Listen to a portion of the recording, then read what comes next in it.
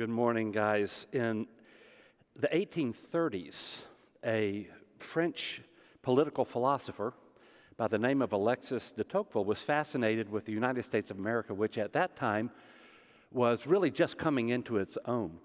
A combination of Enlightenment ideals and Christian values had made this grand experiment that we call the United States of America. And de Tocqueville was fascinated with it. So he came and he made a visit to the U.S. in order to assess both its weaknesses and also its strengths. And he found several things that he thought were just silly in the U.S., but he really had a profound admiration for the nation.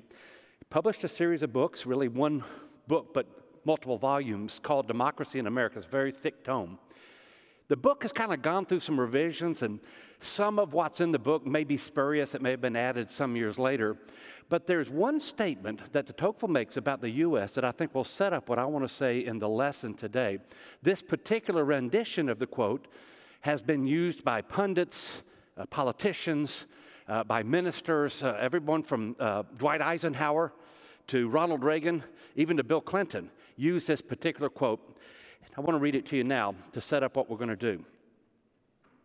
De Tocqueville is asking the question, what makes America great? And he really did conclude it's a great nation. And I'm quoting from him. He said, I sought for the greatness and genius of America in her commodious harbors and her ample rivers, and it was not there. In her fertile fields and boundless forests, and it was not there. In her rich mines and her vast world commerce, and it was not there. In her democratic Congress and in her matchless Constitution, and the greatness was not there. Not until I went into the churches of America and heard her pulpits thunder with righteousness did I understand the secret of America's genius and greatness. America is great because America is good. And if America ever ceases to be good, it will cease to be great. What de Tocqueville is arguing is that America, made up of all these churches, is something like 1,000 points of light. I need my advancer, if you don't mind grabbing it. 1,000 points of light. And from each of the pulpits of all these churches, every single week has been preached virtues and values and righteousness. And that having people come in by the hundreds of thousands, by the millions, and listen to lectures about how to live the right kind of life, about how to avoid mistreating one another and sinning against one another, about how to be an honest person, a person of integrity, how to live a faithful life, how to practice virtue. Hearing that over and over and over again for literally hundreds of years has made America the great nation that it is. Thank you. And so if we were to look at one recent evaluation of America's greatness would come from a British historian by the name of Tom Holland. Some of you have heard me reference this work before. Holland, who I think is not even a Christian, wants to write about what it is that made Western civilization so unique. He wrote the book after he visited Syria, where ISIS had done such devastation, especially in the lives of ordinary people. Crucifixions, beheadings, mass mistreatment of women and children. And Holland says, you know, when you think about it, ISIS is a lot like the Roman Empire was. There's not much difference between the two. So what is it that made Western civilization leave the Roman way of doing things and become a land of virtue? And his conclusion was the Christian religion. In fact, he says, it is impossible to understand Western civilization apart from the church because the church has been 1,000 points of light spread across the U.S. that has taught us our virtue and corrected us in our invirtuous behavior. Our view of human equality, that all humans are equal. You understand that's not a natural position. If you go back and read the Greek and Roman philosophers, nobody believed that. In many places on planet Earth today, nobody still believes it. That is, it's only because we're Christians that we actually begin to think that people have an inherent dignity, regardless of their ethnicity, their race, regardless of their station in life. That's a Christian position. Our concept of economic freedom, that people have the right to transact their businesses, that your property is inviolable, you should be able to keep your own property. These came to us from Christian worldviews. There are other places where Christianity hasn't been practiced, but people don't have these values, where they don't practice these values. We got these through the Christian faith. The idea of justice, of due process, of the presumption of innocence. So many of the things that we simply hold today as Americans to be sort of just basic human rights, they were not always regarded as human rights. They came to us through the church. They came to us through the Christian religion. Holland talks about lots of them: women's rights, universal education, our refusal to put children in labor camps, abolitionism, pro-life, our hospital system, art, architecture, our music. So much of the West is built on this. I'll give you just one quick illustration, a personal one. I'm named David. I was at Starbucks the other day, and they took my order and said, "Your name?" And I said, "David." And the barista said, "Well, there's two other Davids here." A pretty common name. The name David is from an old Iron Age Semitic shepherd who eventually led a small confederation of tribes. What in the world would make somebody 3,000 years later name their child after that Iron Age shepherd? And the answer is, he's in the Bible. I was born at St. Thomas Hospital in Nashville, Tennessee. It's a hospital that's named after an apostle of none other than Jesus Christ. Why would someone have named a hospital after an apostle of Jesus Christ? Because it's in the Bible. I grew up in Smyrna, Tennessee. Smyrna, Tennessee is named after a church in Revelation, the 2nd chapter. It was a successful church in the eyes of God. And so when the founders of the city of Smyrna began to name their place, they went back to the Bible. I grew up in a home with one man married to one woman in a committed relationship. You know why? Because they got that idea from the Bible, that one man and one woman in a committed lifelong relationship is the ideal for families. In fact, Americans believe in that so much, we've enshrined it in law. My dad worked. He brought home a paycheck because he had inherited a Protestant work ethic that said, my job is not just a job, it is a vocation, and it is to be treated with seriousness. When I went to school with whites. I went to school with blacks. I went to school with Hispanics because I had just started going to school after the Civil Rights Movement, in which Christian scriptures were used to reform the United States of America after years of injustice. It was in the Bible that we read things like, let righteousness roll down like a mighty river.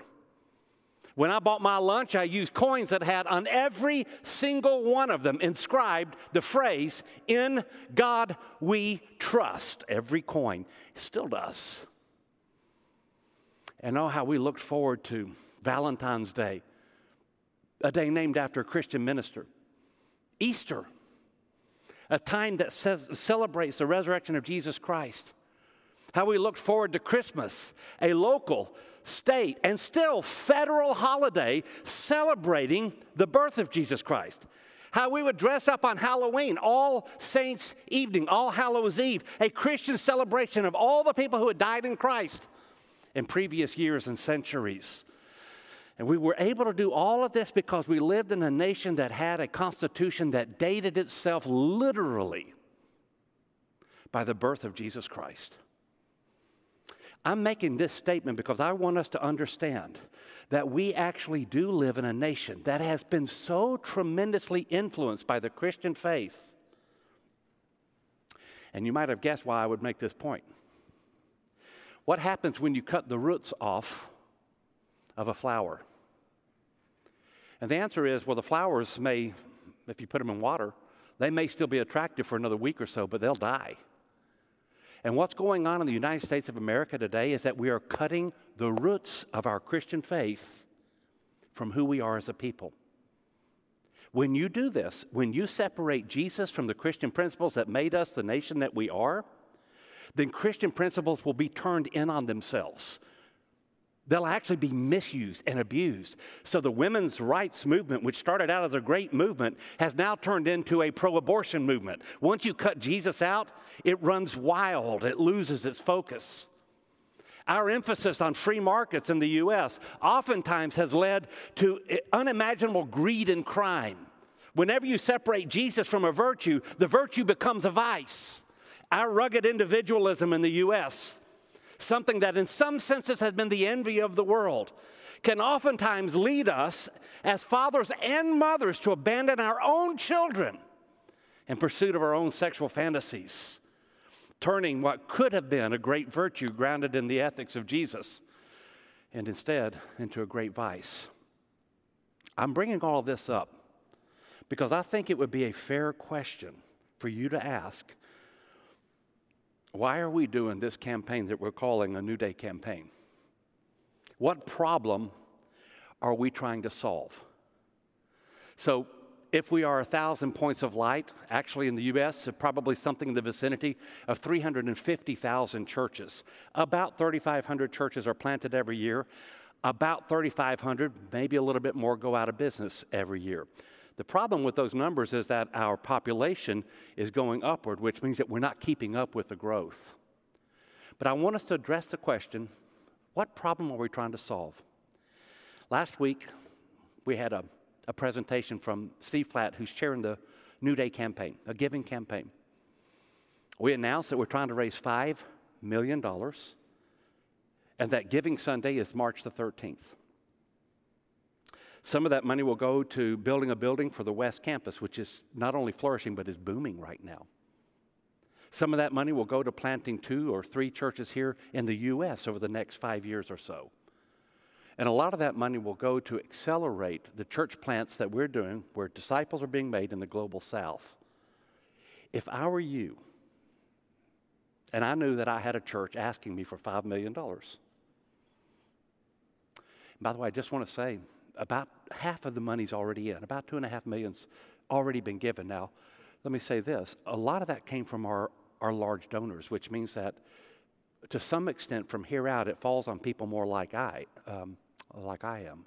That is, people who have a good salary but maybe don't have a lot of wealth. And it's probably time for a lot of us who are in our 40s or 50s or maybe early 60s to say, okay, now it's my turn to step up. If I were you, and I had a church saying we need that much money, I would ask the question, what problem are you trying to solve? What problem are you trying to solve with that $5 million? Is there another way to solve the problem? Is the problem really real? Does the problem affect me? Is it something that I really ought to be worried about?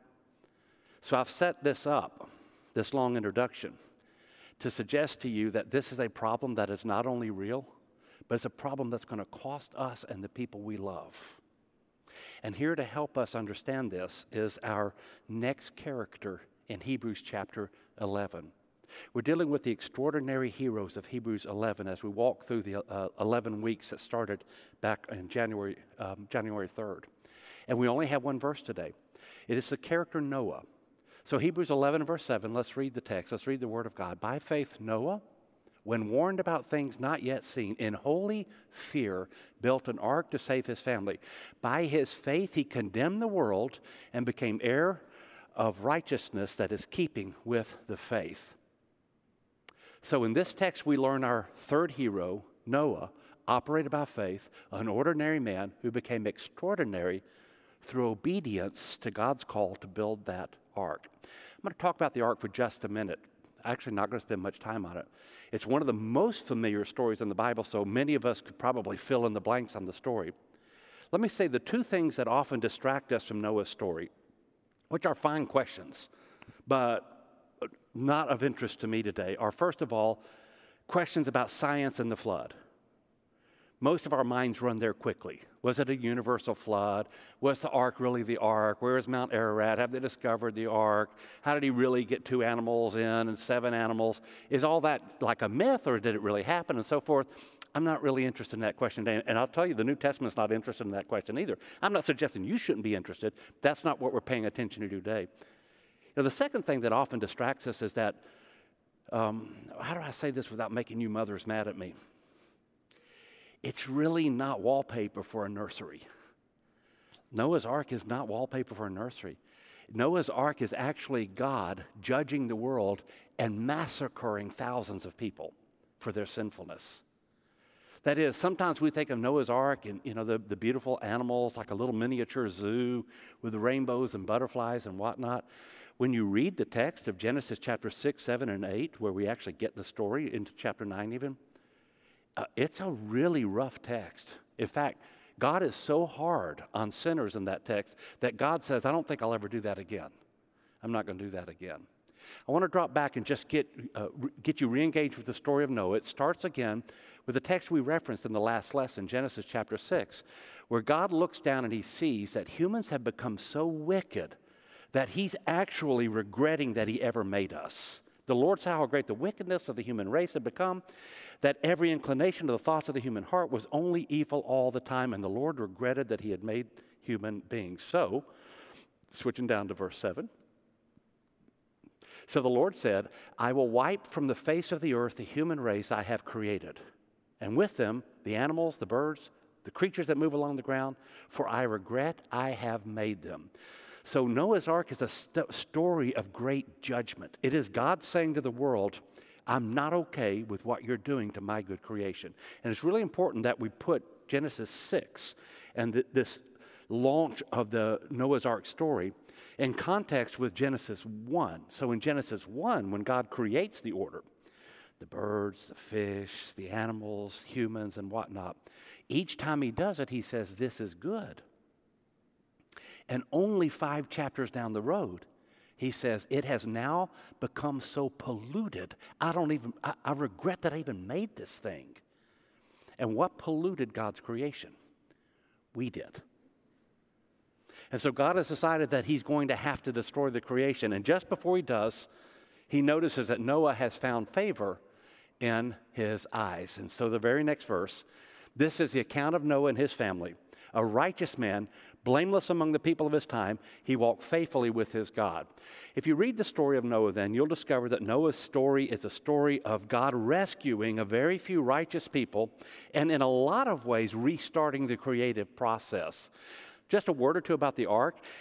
The reason I want to mention the ark is, first of all, it's just a fascinating story, but more than that, I want you to appreciate what Noah must have gone through. I said maybe a week or two ago that it took Noah 100 years to build the ark. I shouldn't have said that with such certitude because we actually don't know how long it took. One of the best guesses is that Noah started when he was 500 years old and ended when he was 600. That's where I got my figure, but it may not have been 100 years. What I can tell you is that the ark was almost 450 feet long, somewhere in the vicinity of 75 feet wide, and it was about 4 stories tall, which means that, and by the way, this is used in the standard cubit, which is an ancient measurement. There's actually what's called a royal cubit, which is a little bit longer. If we use a royal cubit, Noah was probably building something just a little bit smaller than an aircraft carrier in his front yard. It defies all explanation. But I just want you to imagine for a moment living in a world very wicked, where every inclination, every thought of humanity, every evil desire was being played out.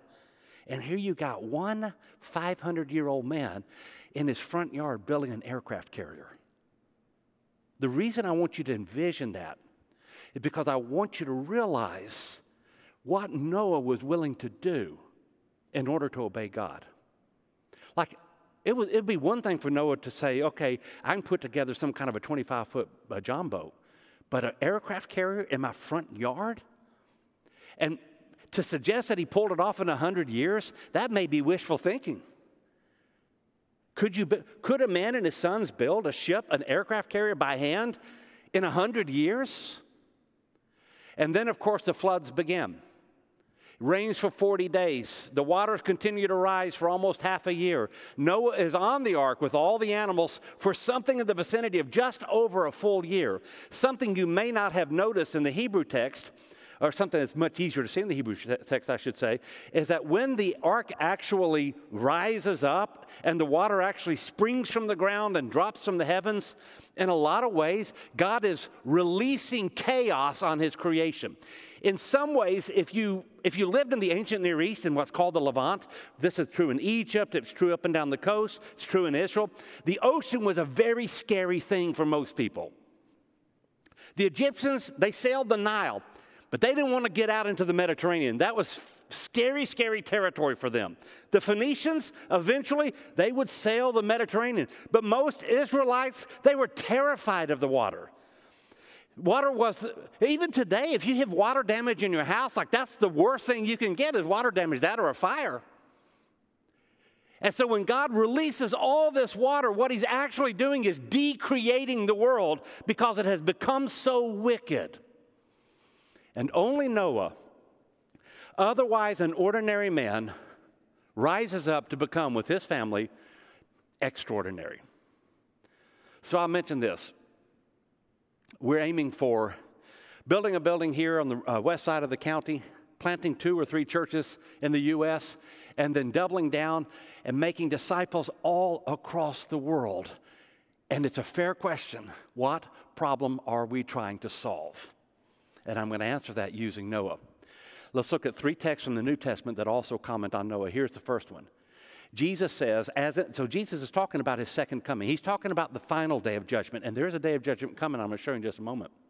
But Jesus says, as it was in the days of Noah, so it will be at the coming of the Son of Man. For in the days of Noah, before the flood, people were eating, drinking, marrying, giving in marriage, up to the day Noah entered the ark. And they knew nothing about what would happen until the flood came and took them away. And this is how it will be at the coming of the Son of Man. So I'm just going to answer the question, what problem are we trying to solve with a New Day campaign?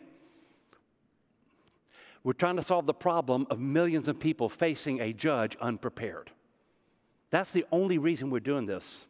By the way, I hope I don't sound defensive. I don't feel defensive. I don't feel like I'm being challenged on this. No one is saying, why are we doing this? Or no one's challenging it. But I just want to make sure that we go into this with certitude and with clarity, that we are trying to solve a problem of a day of judgment that is coming and millions, billions of people unprepared for it. I just want to remind you of this. I've stressed over this sermon. This is the sermon I didn't want to preach. You get older and you want to be more pastoral. You want to be gentler. You know, when you get older, you want to sit back and just kind of have legacy and not rile people up. And the last thing you want to do is get up and talk about hell. But guys, I want to make sure you get some clarity on this. I'm going to give you some clarity from the scriptures. Let me say this. There is a day of judgment coming. If you haven't thought about that in a while, you need to wake up and think about that. Jesus Christ is coming. The sky will be split. He will show up. He will come with the voice of the archangel, the trumpet call of God, and this world will end and everybody will stand before the judgment seat of God. Everybody will be there. You will be there. Your family will be there. Your friends will be there. People all through history will be there. People from every nation, every island, every continent, we will all be there. The day is coming as sure as the sun rises. The Lord himself will come down from heaven with a loud command, the voice of the archangel, the trumpet call of God. The way Peter puts it, when Jesus comes, the heavens will disappear with a roar, the elements will be destroyed by fire, the earth and everything that's in it will be laid bare. Everything will be destroyed. When Paul was preaching in Athens, as he got to the end of his sermon to these Athenians, some of whom appear to have been philosophers, he says this, God has set a day in which he will judge the world with justice by the men he has appointed. Jesus puts it this way in chapter 16 of the Gospel of Matthew. What good is it if you gain the whole world but lose your soul? What can you give in exchange for your soul? When the Son of Man comes, he will reward each person according to what they have done. Or he puts it this way in John the 5th chapter. He says, the time is coming when all who are in their graves will hear his voice and come out. Those who have done good will rise to live. And those who have done what is evil will rise to be condemned. I just want to stop and make sure that we get this principle. Every disciple made is a person who will rise up to life at the last day. And every disciple we fail to make is a person who will rise up to damnation. It's that simple. Your family members, your friends, your work colleagues, this community, this nation, this world, they are depending on the gospel because one day we're going to face a judge. Here's how Paul puts it in 1 Thessalonians. He says that God will punish those, that said first, it should have been 2 Thessalonians 1, 6 and 9. God will punish those who do not know God. He will punish those who do not obey the gospel, and he will punish them with an everlasting destruction. I just want to stop for a moment and say that for some of us, that's just not language we want to hear anymore. We're not used to hearing this kind of language, the language of death and destruction and hell. But I want to make sure you understand that God is a just God, and every one of us has polluted his good creation. We've all lied to each other. We've all stolen from each other. We've mistreated each other. Look at our world. Almost inevitably, when you see someone committing one of these violent street crimes, you can almost put money in the bank. They don't have a father because they had a father who abandoned them as a child. That's what we've done to each other. We've taken advantage of each other. We've gone to war with each other. We've driven past people who were hungry, who had no food, who had no clothing, and we were okay because we had our big screen TVs. I want to make sure we understand God is a just God, and he's not okay with that. And that's why he says over and over again, I'm going to put every single human in front of me, and I'm going to judge every single human. Jesus puts it this way. He says, when I come in all my glory, I'm going to divide all of humanity into two camps. You remember the story, right? Sheep and the goats. To the goats, he says, depart from me, you who are... This is Jesus talking. Jesus curses half of humanity because they never responded to what he called us to do. And then this last text on it, Revelation 20. We're getting right at the end of the Bible. And John says, I saw a great white throne. I saw him seated on the throne. The dead, the great, the small, everybody standing in front of the throne. And the books were opened. And everybody was judged according to what was written in those books. And if your name was not found written in the book of life, you were thrown into a lake of fire. So why am I going through this? Because I want to answer your question. What problem are we trying to resolve? And the answer is, as in the days of Noah, when a flood came and recreated the earth by wiping out all the wickedness, there's a second day of judgment on its way. And we're trying to resolve that problem by winning everybody to Jesus. We want to give every single human on planet Earth the chance to say yes to Jesus before he comes. Now, when I go through this list of scriptures, I want to make sure that those of you who follow Jesus understand you're exempt from the terror. Can I share just a couple more scriptures? So 1 Thessalonians 4, where Paul talks about the coming of the Lord, he moves down in chapter 5 to say, you are not in darkness. So he's talking to Christians. He says, look, you Christians have nothing to fear from this. Not only do we have nothing to fear from this, but we haven't been appointed for God's wrath. Christians have not been appointed for God's wrath. On the day of judgment, when Jesus returns, it's going to be the best day of your life. Because through his blood, you have redemption. So when I go through all of that, I don't want you to walk away as a Christian and feel like, oh my goodness, what a heavy, heavy thought. Well, it's only heavy if you haven't said yes to Jesus. If you've said yes to Jesus, it's going to be the best day of your life. The day that you're raised from the dead, how much more will we be saved from God's wrath through the blood of Jesus? All right, two more texts and we're going to wrap up. In 1 Peter chapter 3, Peter references Noah. And he says, it's a very complicated text, a text that's open to a lot of interpretation. I'm going to bypass all that to just suggest Peter's making the case that Jesus, upon his crucifixion, went to Hades. He went to the place where all the souls of the deceased are waiting for the day of judgment.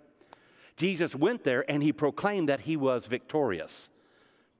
And he did it to people who died during the flood. That's apparently what Peter is making reference to. And when he brings up Noah and the flood, he just goes on to say, and by the way, baptism is similar to Noah's Ark. It saves us from damnation. Now, whatever else you want to do with all that, I want to bring it back to our original question, which is, what problem are we trying to resolve? And this is it. The only problem we're trying to resolve is lost people, and the only solution we have to offer is Jesus. I guess I have to say that one more time. I know I said it last week. I know I've said it quite a bit lately. But guys, don't take your eyes off the gospel. Disciple making is the ultimate mission. North Boulevard has 100 ministries. We have 100 ministries. I'm so proud of all of them. Don't back up on your ministries. I want you to keep doing it. We feed the poor. We do Christmas boxes. We've taken food all over the place. You guys know that you gave $83,000 for tornado victims just last week, in addition to $90-something thousand of regular contribution. Keep doing all of it. It's the right thing to do. But remember, treating symptoms doesn't cure diseases. The disease of the world is lostness. And the only cure is the gospel. So while we treat diseases, symptoms, as we should do, we should keep treating symptoms. But as we do it, don't take your eye off the ball of making disciples. If we bring people to Jesus, the symptoms will eventually disappear. But if we don't bring people to Jesus, we will never stop treating symptoms because the disease will never go away. And so the problem we're trying to resolve is the problem of lost people who need salvation in Jesus. And then one other text. So now we go back to Peter again, but this time 2 Peter. And here, Peter's talking about the destruction, the end of time. And he says, look, God didn't spare the ancient world when he brought the flood on the ungodly people. He goes on to say he's also going to punish this world, but he knows how to rescue us. But here's what I want you to see. He calls Noah a preacher of righteousness. So as we talk about Noah, the genius of the Noah story, the ark, is that God holds people accountable for their actions. But he always raises a preacher to say, stop, come back. There's a better way. And that's why we're doing, that's not just why we do the giving campaign, it's why we do everything we do. I happen to think, some of you do, some of you won't, that America's unraveling right now. Well, it happens. It happens to countries. I know there are a lot of people who are rejecting the Christian faith. I was just recently listening to a podcast of a pundit who's studied evangelicalism the last several years. He was talking about how evangelicals, that's Bible-believing Christianity in America. That's kind of what evangelicalism means. Don't think political so much as theological, but whatever. He made the statement that up until 1994, evangelicalism was a good thing in America. If you said you were evangelical Christian, most people thought that was a good thing. He said somewhere between 1994 and about 2014, evangelicalism or Christianity became a neutral thing. It was like, you're a vegan, he's a Christian, he's a Buddhist, it's all the same. But in the last 5, 6, 7 years, America's turned against Christianity. And now it's considered a bad thing in America to be a Christian. You know how I know that? You know how you know that? Go back to 2002. And imagine you're interviewing with an HR department at some big corporation in America, and you happen to see a magazine over there that has a picture of Bruce Jenner on it. 2002. I want you to imagine for just a moment that you look at the HR person with whom you're interviewing and you said, Bruce Jenner is a woman. He's a woman. You know what the HR department would have said? Probably ought not hire this guy. He's a lunatic. He's lost his mind. Look, it's Bruce Jenner. There's no way it's Bruce Jenner. He's not a woman. That's 2002. Go into the same HR department today and look at a picture of Bruce Jenner and say Bruce Jenner is a man. Same HR department, same HR person. And you know what they'd say? Can't hire him because he's a bigot. He's full of hatred. We can't have a guy like that working here. That's how you know that the world's turning against the Christian faith. And you know what the solution to it is? Well, there are cultural solutions, educational solutions, political solutions. But you know what the final solution is? It's the gospel of Jesus. When we make disciples of all nations, as Jesus teaches us to do, then people will let go of error and darkness and sin and all the stuff that clouds our minds and that destroys our families and that wounds our souls. And they'll find the peace and the joy that comes only through Jesus. So, what do we do with that? You know, some years ago, I watched this, I watched a play. I have to tell you that it was not a play that did a whole lot for me. I see that suddenly my PowerPoint is responding to me quickly here. The play is written by Samuel Beckett in the late 1940s. He wrote it in French and then it's translated into English. The name of the play depends on who you're listening to. The name of the play is Waiting for Godot, some say. Others say Godot. I think in French you would say Godot. Waiting for Godot. It's the introduction to the theater of the absurd. So the whole play, which will last about 2 hours when it's done rightly, is just two guys, and occasionally another character will come on, who you know almost nothing about, sitting under a tree that has no leaves on it, and they're waiting for a guy named Godot. Now, you never find out who these guys are. They're talking about all sorts of things, but you never figure out who the two guys are. You never figure out who Godot is. They never say who he is. They never say why they're waiting for him. They never say what's going to happen when he gets there. But over the course of the 2 hours, they get more and more depressed and more sure that Godot's not going to come, and they start talking about suicide. They're just going to kill themselves. And then suddenly, the play ends. It ends, and you never know who Godot was. You never know who these guys were. You never knew why they were waiting for him. You never knew what he was going to do when he got there. You just know, okay, Godot never came. It's actually a very depressing play. Beckett was asked a lot of times what the play meant, and he never answered. He would never answer the question. He just wanted everybody to watch it and to come away and figure out whatever they thought. When I watched it, as I said some time back, you know what I thought of? I thought of churches that have lost their mission. Someone showed me this picture. I don't mean to pick on this church, although I'm pretty sure there's no church left there. A building east of here in Tennessee, now empty.